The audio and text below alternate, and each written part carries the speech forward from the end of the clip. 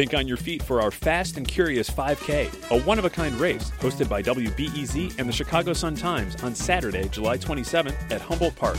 More info and early bird registration at wbez.org/events. I'm Sasha Ann Simons, and this is Reset. The mayor's race has been getting most of the attention with the election just a week away. But there are also a lot of aldermanic seats open, meaning the city council could have a new look for the incoming mayor. This week, we are revisiting our series Reimagine Chicago. That's when we talk to city leaders, community members, and experts to reimagine a different way to approach local government. Yesterday, we learned about why Chicago's council is even set up the way it is, a strong mayor system with 50 city council members. Today, we're taking a closer look at the role of aldermen, how they operate like ward bosses, and if it's working for the people they represent. In a few minutes, we'll hear our conversation with City Council members Jeanette Taylor of the 20th Ward and Michael Rodriguez of the 22nd Ward. First, we turned to Julius L. Jones, Assistant Curator at the Chicago History Museum. And we started with why Chicago calls its lawmakers aldermen. The term alderman goes back to English common law. In tradition, it was someone who was given province over their area and serving at the request of a chief executive or, in English times, a king or some monarch of that sort. So if we think about contemporarily here in Chicago, the mayor as sort of a king, the aldermen sort of serve as representing the interests of their constituents to that king-like figure, in our case, the mayor. So why hasn't Chicago put alderwoman or alderperson into official use? Well, I think that, again, it goes from that traditional root of English common law, where it literally sort of means the elder man or the elder statesperson. I think that you could potentially see that change in the future, but I really think alderman was traditionally, obviously, a gendered role. It no longer is in our contemporary moment, but I think the root of that term in English language has meant that it stayed that way. So yesterday we talked to Dick Simpson, who's the former alderman of the 44th Ward and also political science professor at University of Chicago, Illinois. Now, he said that the number of aldermen has changed throughout the years. During the Civil War, we had something like 15 aldermen. At one point, before the 1920s, we had 70. And Chicago now has 50, as you know, and some of them are quite oddly shaped, like the 2nd Ward, for instance, that resembles a lobster. So, Julius, who's in charge of creating these boundaries, and what does that process look like?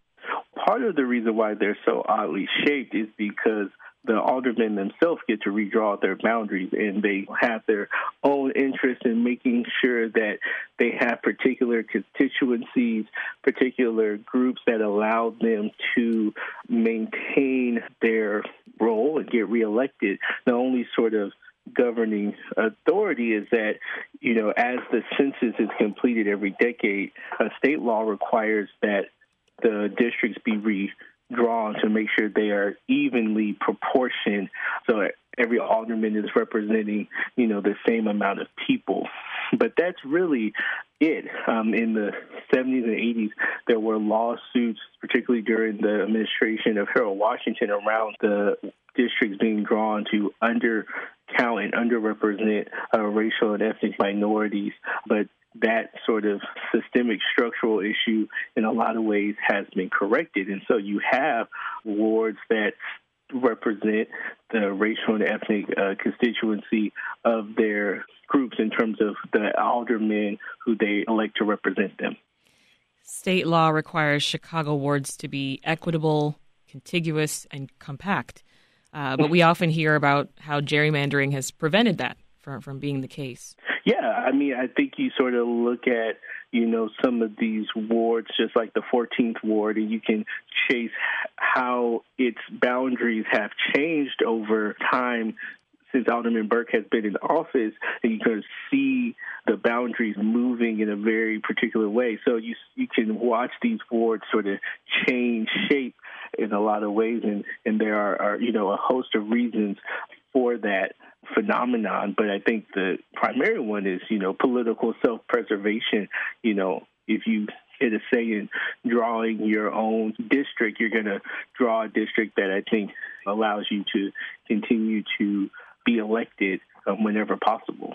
Well, depending on who you ask, aldermanic privilege can be a good thing or a bad thing. Here's a bit of Dick Simpson explaining what that is. Aldermanic privilege is that aldermen can usually hold up permits and certainly can deny zoning changes in their own ward simply by a request to the appropriate department or a request that their colleagues in the city council vote whichever way they want on the particular proposals. Usually they're most often related to development, but they could be other permits. That has been a cause of abuse. Most of the current cases that are going to federal court, like those around Alderman Solis and Alderman Burke, have to do with the misuse of aldermanic privilege or aldermanic prerogative, as it's sometimes called. And it doesn't help that Chicago is often named one of the most, if not the most, corrupt cities in the country. Since the 1970s, 30 aldermen have been convicted of corruption. Julius, why do you think that is? I think that it has a lot to do with power and influence, and the fact that if you really do want something done in your ward, you have to go through your aldermen, right? And so absolute power corrupts absolutely in a lot of instances. So the alderman sort of becomes the de facto boss of his ward, and that person is allowed to sort of play favorites and pick the winners and losers, as it were. Those who support the alderman, get the permits, get the construction bids, and those who don't are sort of punished and denied those things. So given all of that, Julius, what kind of changes then do you think could make city government run more effectively? It's fascinating because I think that you sort of see smaller city councils in a lot of places. You sort of see at-large districting in a lot of places, and people sort of say, well, this makes it run better. But there's no sort of evidence that smaller city councils run better, or that getting rid of wards and, electing our city council at large would inherently make it run better. I think that in so much as people feel that this city council does not run well, I would sort of argue it's a people problem. And whether we had 50 aldermen or 7 city council members elected at large, or cut the districts in half, or what have you, I think it would not sort of change the fundamental issue at hand, which is that if you sort of believe your government is being poorly run, you have to first and foremost look at the people who you entrust to run it. That is Julius L. Jones with the Chicago History Museum. Julius, thank you so much for your time. Thank you for having me.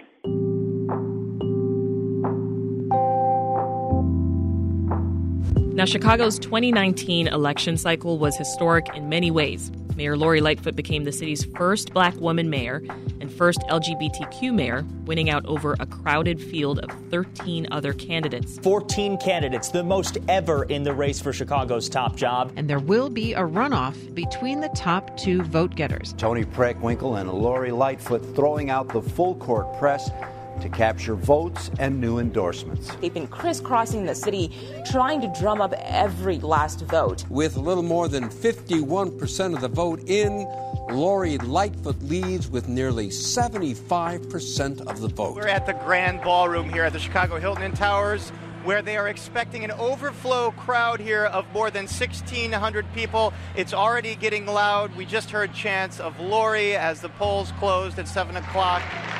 Today, you did more than make history. You created a movement for change. And the city's aldermanic races yielded stunning upsets as a swath of younger progressive candidates beat out longtime aldermen. Patrick O'Connor, one of the most senior members of the City Council, and Mayor Emanuel's floor leader, and the interim finance committee chair failed in Daniel Espada, who turned 38 yesterday, unseated incumbent Proco Joe Moreno with a resounding margin, securing 28-year incumbent Joe Moore is out. Maria Hadden absolutely took it to him tonight. She finished with 64% of the vote, beating the incumbent by over 3,100 votes. Plus, Democratic Socialists won big. 5 new members were elected to office that year, bringing the total of Democratic Socialists on city council to 6, the most in Chicago in more than a century. The closest aldermanic race in Chicago this year is finally settled. 33rd Ward Alderman Deb Mell conceded a seat that's been in her family since 1975. Political newcomer Rosana Rodriguez Sanchez is the 5th Democratic Socialist to join the new council. But there's a lot more of us there that were not there before, which also means that people want change, that people want us there. Its chairman will be 35th Ward Alderman Carlos Ramirez Rosa. We're going to move the conversation to the left. We're going to fight for those things that we were elected upon. I got in that race to push the conversation way to the left, and I just happened to be the person at the end to get to the left. So. The last voice you heard there was Alderman Jeanette Taylor. She represents the 20th Ward, which covers Woodlawn, Washington Park, Englewood, and back of the yards on the city's south side. And she joins us now to discuss what it's like to be part of city council and how she's reimagining the role. Alderman Taylor, welcome back to Reset. Thank you. Good morning. How are you all? Doing well. Thanks for being here with us. Also with us is Alderman Michael Rodriguez of the 22nd Ward. That includes much of Little Village and parts of North Lawndale and Sleepy Hollow on the city's southwest sides. And he was part of the progressive wave at City Hall. Alderman Rodriguez, thanks for making the time. Yeah, thank you for having me. And I want to give a shout out to my residents in Vidham Park and Leclerhurst as well. Awesome. Well, I want to get right into the conversation here, but first I do want to talk about the term alderman very quickly. Earlier, we talked with a historian about where the term comes from and why the city hasn't put alderwoman or alderperson into official use. Alderman Taylor, where do you stand on this? I'm going to the state to get it changed. I should be in a world where I can identify as who I feel like I am. I should be able to call myself alderwoman, and that's important to me, or alderperson. I should have some identity in my name, and so while I get the term alderman, it's something long-standing. I want to be called alderwoman. Alderman Rodriguez, what do you think? Oh, it's definitely time for change. Since the get, my social media accounts have referred to me as alderperson. I'm game to come up with something that's more inclusive, more engaging, and I think at the end of the day, that's what we should be here for. We're here to make change, and that's part of it. So you're both part of the Progressive Reform Caucus of Chicago City Council, which is it's made up of 18 sitting aldermen that are committed to creating a, quote, more just and equal Chicago. Alderman Taylor, you're also a Democratic Socialist, so I'm curious how you viewed an alderman's role before you ran for and were elected to office back in 2019.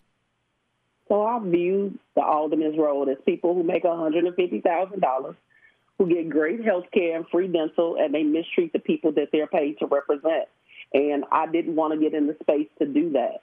I used to say I don't get into politics, but politics is getting to all of us because you have people who don't have a clue at the legislation they're creating and how it hurts communities.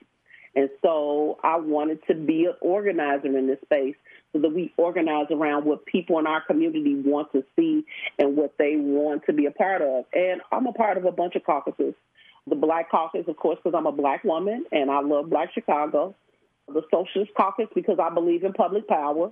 And the Progressive Caucus, because I want this city to progress.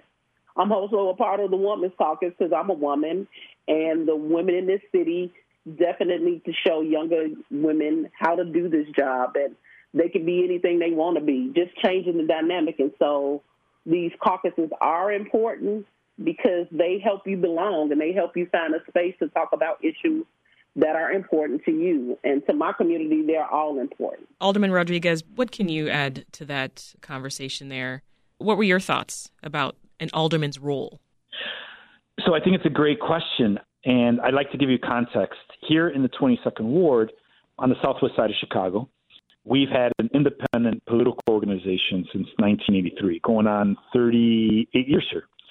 And I wasn't a part of the organization at its founding, but I certainly understand its history. Made up of a group of Black and brown and progressive white individuals, lots of folks in the labor movement, and also the immigrant rights and women's rights movements came together and fought against the local machine here in the 22nd Ward that was dominant for years. And our founding president, Rudy Lozano, ran for office, almost won, or almost forced a runoff, and was assassinated after his run.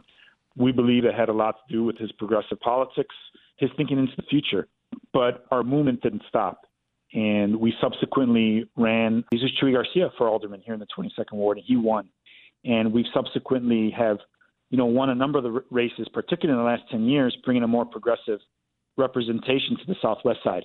But really, it is about representation. The way our organization started was garbage was being picked up in other wards twice a week, whereas we were getting garbage picked up every other week. And we knew we needed an alderman who was from the community and for the community. Is that why you wanted to run for this position? Yeah, I think carrying on that banner of representation from the community, I've lived in the 22nd Ward all my life, or all the life that I can remember. I hear when I was about one, I was elsewhere. But everything I can remember is here in the neighborhood. Grew up in the local parishes, did my first communion confirmation here, and my first job in college was at the Park District here in the neighborhood, and have since worked here in the community doing community development and some elements of community organizing. Alderman Taylor, as a longtime organizer, you're actually known for your role in leading a hunger strike that led to the reopening of Dyett High School on the South Side. I want to play a little bit of your testimony before the Chicago Board of Education back in 2015. I've been on a hunger strike for 10 days so that my kids can be educated. You all talk about parents don't participate and parents are not part of the process. I've been on a local school council since I was 19. I'm 40. Thursday, it'll be my 12th day hungry, and I'm going to be at an LSC meeting facilitating it. I should not be hungry in 2015 over a neighborhood high school that is supposed to belong to the community. You actually collapsed after testifying that day, and you were on strike for actually 30 days. Now, fast forward, you're the alderman of the 20th Ward. Mm-hmm. The last 3 aldermen before you were indicted for wire fraud, bribery, other charges. And you've said it was because they weren't listening to the community. How are you trying to do things differently? So I don't move without my community. I have a community development team that helps me decide what projects I give support to. I meet with them on a monthly basis. We're doing virtual because of COVID. I definitely allow the community have its say-so, and I'm listening. And I'm bringing groups of folks who've never worked together. And so that's the organizer in me. And that's hard because everybody wants something different, and everybody don't see each other at the same level. Whoever I get to see on the street gets my personal cell number. And so how many electeds do that? Not many. Do you think that you've been able to build trust with your constituents since being elected? Of course, because I go for my community. I go against the grain all the time. I'm not an elected that has a lot of friends. I wasn't friends with them before I got there. As a matter of fact, I cussed half of them out before I got to city council. As a matter of fact, I was banned from City Hall. They had my picture up. Wow. And so how funny is it I come back and the white shirt that is there says, "Hey, haven't seen you in a long time. What you doing here?" And now you're part of the team. Yeah. And he falls out laughing. I even got pictures of him putting me out of City Hall. So wow, it's bittersweet for me. Full circle. Alderman Rodriguez, based on your experience on City Council so far, what do you think is working well with the system and what needs to change? Wow. That's a loaded question. First of all, I just want to recognize Alderwoman Taylor. I'm an admirer.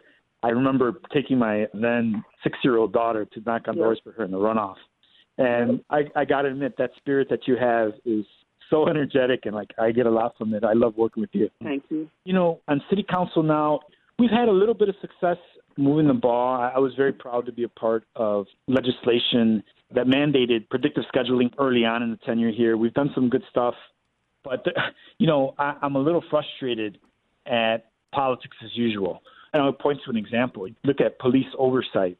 We have groundbreaking legislation that's been put together by 2 amazing community-based coalitions in GAPA and CPAC. And, that legislation can't see the light of day. We've got a long way to go. I think there's been some good reforms. I don't think it's okay to be able to shake people down for driveway permits as one of my neighboring aldermen has done in the past. I think, that needs to be reformed. But we also need to be careful. I think that there can be overreach. The fact is local aldermen need to be held accountable by their local communities. So I do believe in checks and balances. Just going after aldermanic prerogative will not do it. We need to have real checks and balances where community has the say-so as well. And there's a lot of engagement from community residents. I'll give the last word to you, Alderman Taylor. I want to be in a city where we don't work in silos, because that's actually what's wrong with the city. We don't work together. We do one-offs, and it has not worked in ever. It just doesn't work in politics. And so I want us to get to the place where aldermen, the mayor's office, and the citizens actually work together where we make this city somewhere we're proud. I'm born, raised, and bred in the city of Chicago, and I love it, and I'll fight for it until the day I die. But we got to get to a place where if it's not good enough for one set of constituents, it shouldn't be good enough for another. And that's the city that I want to work and be a part of. Whether I agree with you or not, I'm never going to compromise my own morals and principles, but I will be willing to listen. And it's a thing called compromise. And in this work, compromise is the word. That's Alderman Jeanette Taylor of the 20th Ward and Alderman Michael Rodriguez of the 22nd Ward. Thank you both for being with us today. Thank you. You're welcome. Thanks for having us. This episode of Reset was produced by Stephanie Kim, who also edited this episode along with Ethan Schwab. Get your essential election news in every episode of our Reimagine series by subscribing to our podcast. And when you do, leave us a rating and review so more listeners can find our show. That'll do it for Reset. I'm Sasha Ann Simons. We'll see you this afternoon.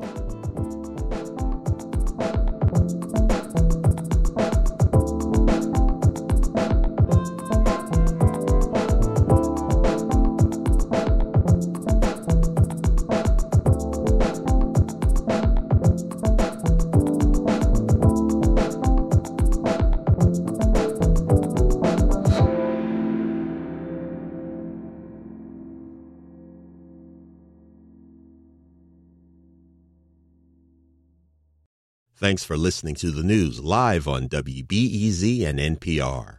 The WBEZ stream sounds great in the kitchen on your smart speaker and anywhere on the WBEZ app. Listen every day.